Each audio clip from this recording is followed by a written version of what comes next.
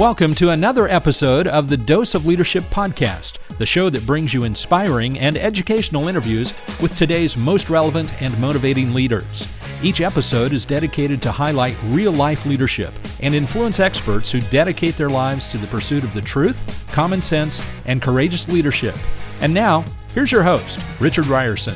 Hey, welcome to Dose of Leadership. So happy you're tuning in. This is the show helps you dramatically improve your individual and organizational effectiveness. If you listen to this show, it's a great free resource to help you to become a better leader because let's face it, leadership is central to everything that we do. Everything literally rises and falls with it. So I'm so happy you're tuning into this show. Another solo episode today. Based on your feedback, I'm getting a lot of great positive feedback on the solo episodes. I promised I would do more in 2017, and so here we are. And today, I started writing this one. I was going to write a blog post, and I will transcribe this once I get done, but it's going to help if I just talk through this content because I start writing and it hurts, and I wish I was a better writer. I'm determined to become a better writer. I'm working on a book. I need to finish this book. But man, writing hurts. I know it's no excuse, but let me just get some of these thoughts out because this is almost like a rant because I've been thinking about this. This show is titled, Stop Bitching About Your Boss. You've got way more influence than you think. I got in an argument with a coworker, a fellow pilot that I work with. And it's a large organization. There's a lot of pilots where I work. And, no matter where you work, there's going to be this gap between management and the frontline workers, particularly if you've got a union involved. And so I get that. I mean, you could have the best of intentions and you're just going to have this gap that exists basically because of this, scientific management theory that was espoused from the turn of the century, the Industrial Revolution, kind of created this gap and, this leadership or styles of leadership, or it's up to leadership to kind of solve or close that gap. And I'm a huge proponent of that. I don't like scientific management theory. I like the common sense leadership principles, of investing in people, of creating a decentralized decision-making culture of leadership. That's the key. It's been validated hundreds of times on this show by CEOs and other business leaders and entrepreneurs that are doing just that. So I know that that's what works, and that's what we profess here. That's what we stand by at Dose of Leadership. And so I'm in this argument with this fellow pilot. And it's basically because essentially the situation that we had was a customer service challenge, and I had contended that we need to go out and, as leaders of this aircraft, before we took off, this was on the ground, that we need to take care of the situation. And the fellow pilot, this captain, had said to me that, look, they don't pay me to do that. And I don't like that philosophy. Now, again, this is a minority. Most pilots aren't that way. It's just one of those old curmudgeon guys that just, believe that he says, you pay, I'll do exactly what you pay me to do. And so as we started talking about this before we kind of got into this argument, he said, look, I've been at this company for 26 years, I think he said. And his rationale was he's been beat up these 26 years by inept leadership at the top. And therefore, until they got it right, then he would start to exhibit the appropriate leadership response. And I just did not like that response at all, because my argument was, look, that's fine. I don't agree necessarily everything that senior leadership does in any organization that I've worked for, nor is it to be expected. I mean, good things come out of conflict, healthy conflict. But we are a customer-facing position, i.e. the pilots, the flight attendants, the gate agents. And the customer has no care, no wit at all of how great or dysfunctional the senior leadership is in this company that we're working for. And so why should I punish the customer because I may have dysfunctional leadership at the top? His argument was, look, you treat a dog bad, you chain a dog to a tree, you don't treat him with respect, the dog's not going to respect you. And I didn't think that was a good analogy because, again, when we're talking about a leadership culture here, and I think this is critical and this is important to understand, that the mid-level managers, and particularly an organization where you have employees or yourself, if you are in a customer-facing position,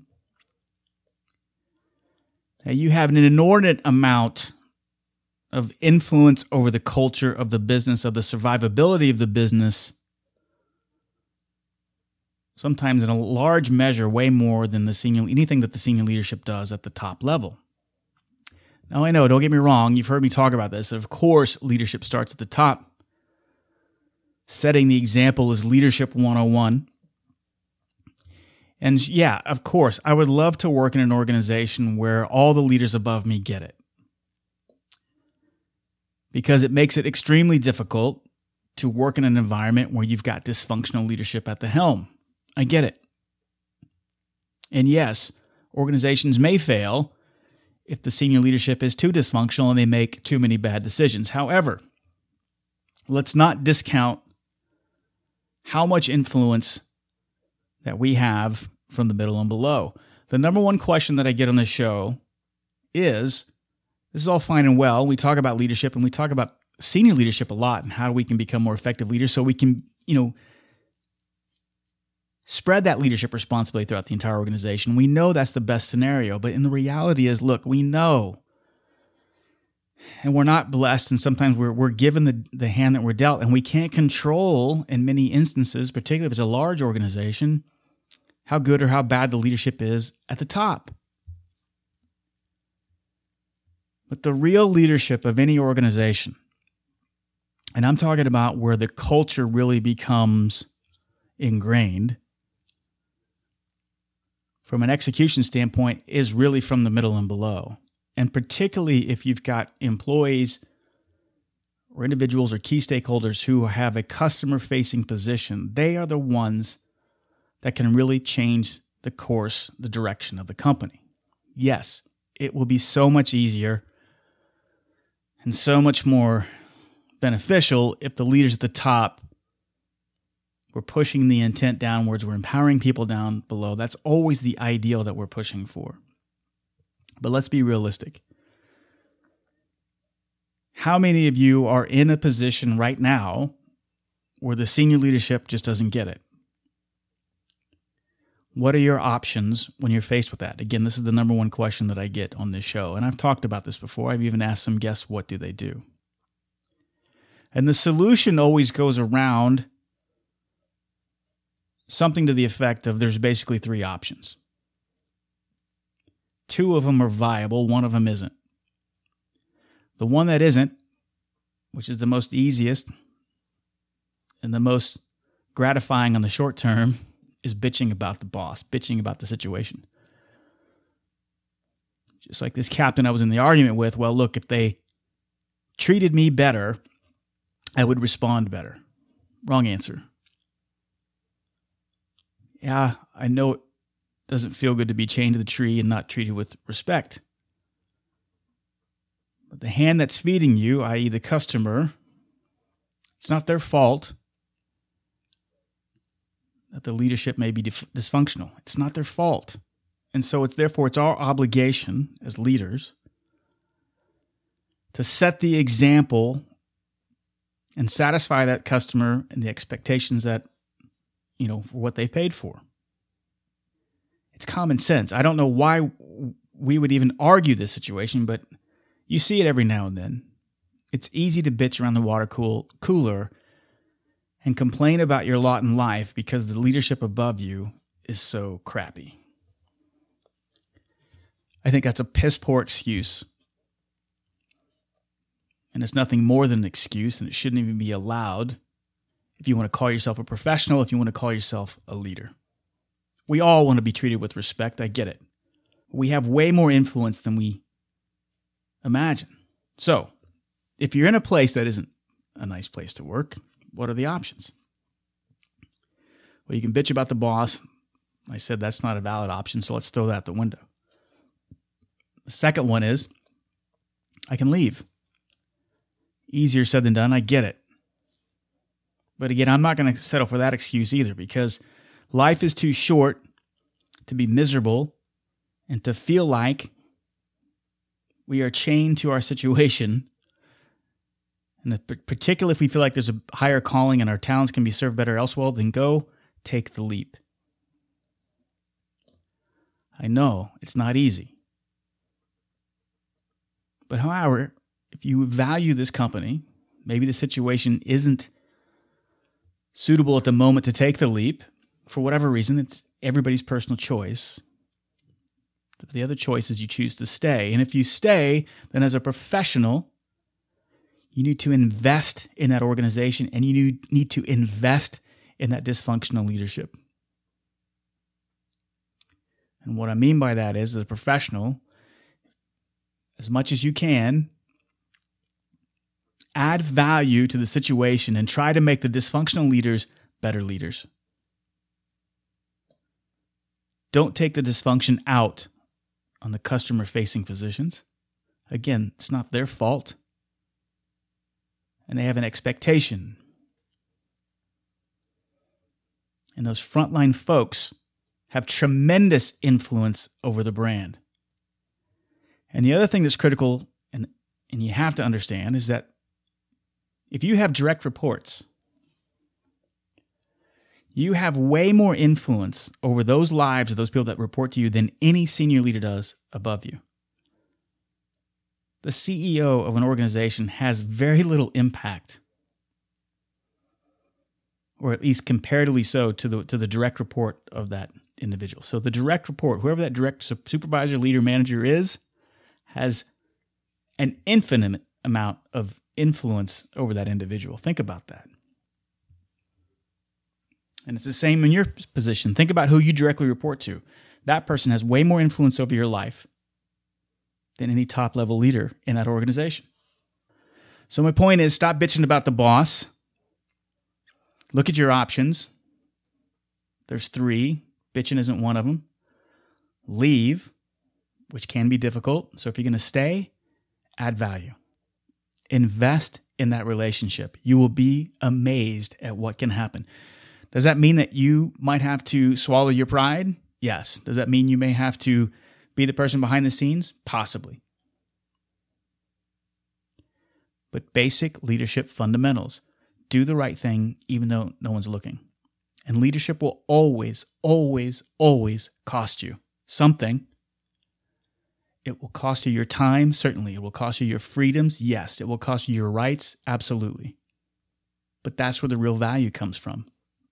You've heard me say it before. Those that sacrifice, those that lay down their lives, figuratively, get to experience the resurrection power that comes with that. And that's what's called for in these types of situations. I hope that makes sense. I wanted to get this off my chest. Let me know what you think about stop bitching about your boss, if it makes sense. As professionals, and if you wouldn't be listening to the show if you weren't a professional, we're obligated to take care of that customer-facing individual or that customer at that level. We're obligated to take care of the folks that we're accountable for.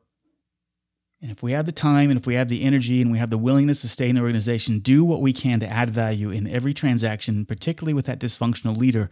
Try to develop a professional relationship with them and add value to them and make them a better leader. Because I guarantee you, if you see dysfunctional leadership at the top,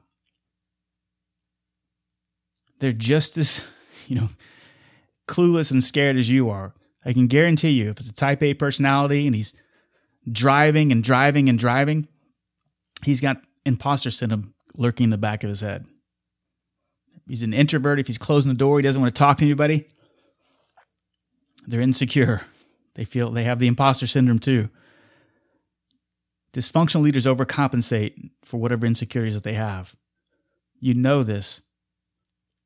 So take a stand, be a leader, take charge, and do the right thing. All right, let me know what you think about this show. Reach out to me at doseofleadership.com, which is brand new. I just launched a brand new look. I'll be launching here a new theme song and a new intro, freshen things up since we're coming up on the 5-year anniversary. I do appreciate you being a fan of the show. Let me know what you think about it. Reach out to me at richard@doseofleadership.com or go to the contact page at doseofleadership.com. Also, take a look at my Legacy Leader Blueprint, my online video course, where you get 20 videos that talk about the fundamentals of leadership, leading yourself, leading others, and transformational leadership topics. And if you want to spend $349 per seat, you'll get the videos plus 4 live coaching sessions facilitating questions with me. So take a look at that also at doseofleadership.com, or you can go straight to legacyleaderblueprint.com. Enter your email address, and you'll get a free 20-minute video that highlights the top secrets of leadership and gives you the information about the course. All right, thank you for being a fan of the show, and I will see you on the next episode. Hey, thanks for tuning into the show. Go to richardryerson.com or doseofleadership.com and fill out the contact page and reach out to me. Let me know where you're at your leadership journey. Also, if you want access to my brand new online leadership course to help become a better leader, go to legacyleaderblueprint.com. Fill out your email and you gain access to a free 12-minute video that will reveal the top secrets of leadership and also show you how you can gain exclusive access to my online leadership course. That's legacyleaderblueprint.com. Hope to see you on the inside. Thanks for tuning into the show.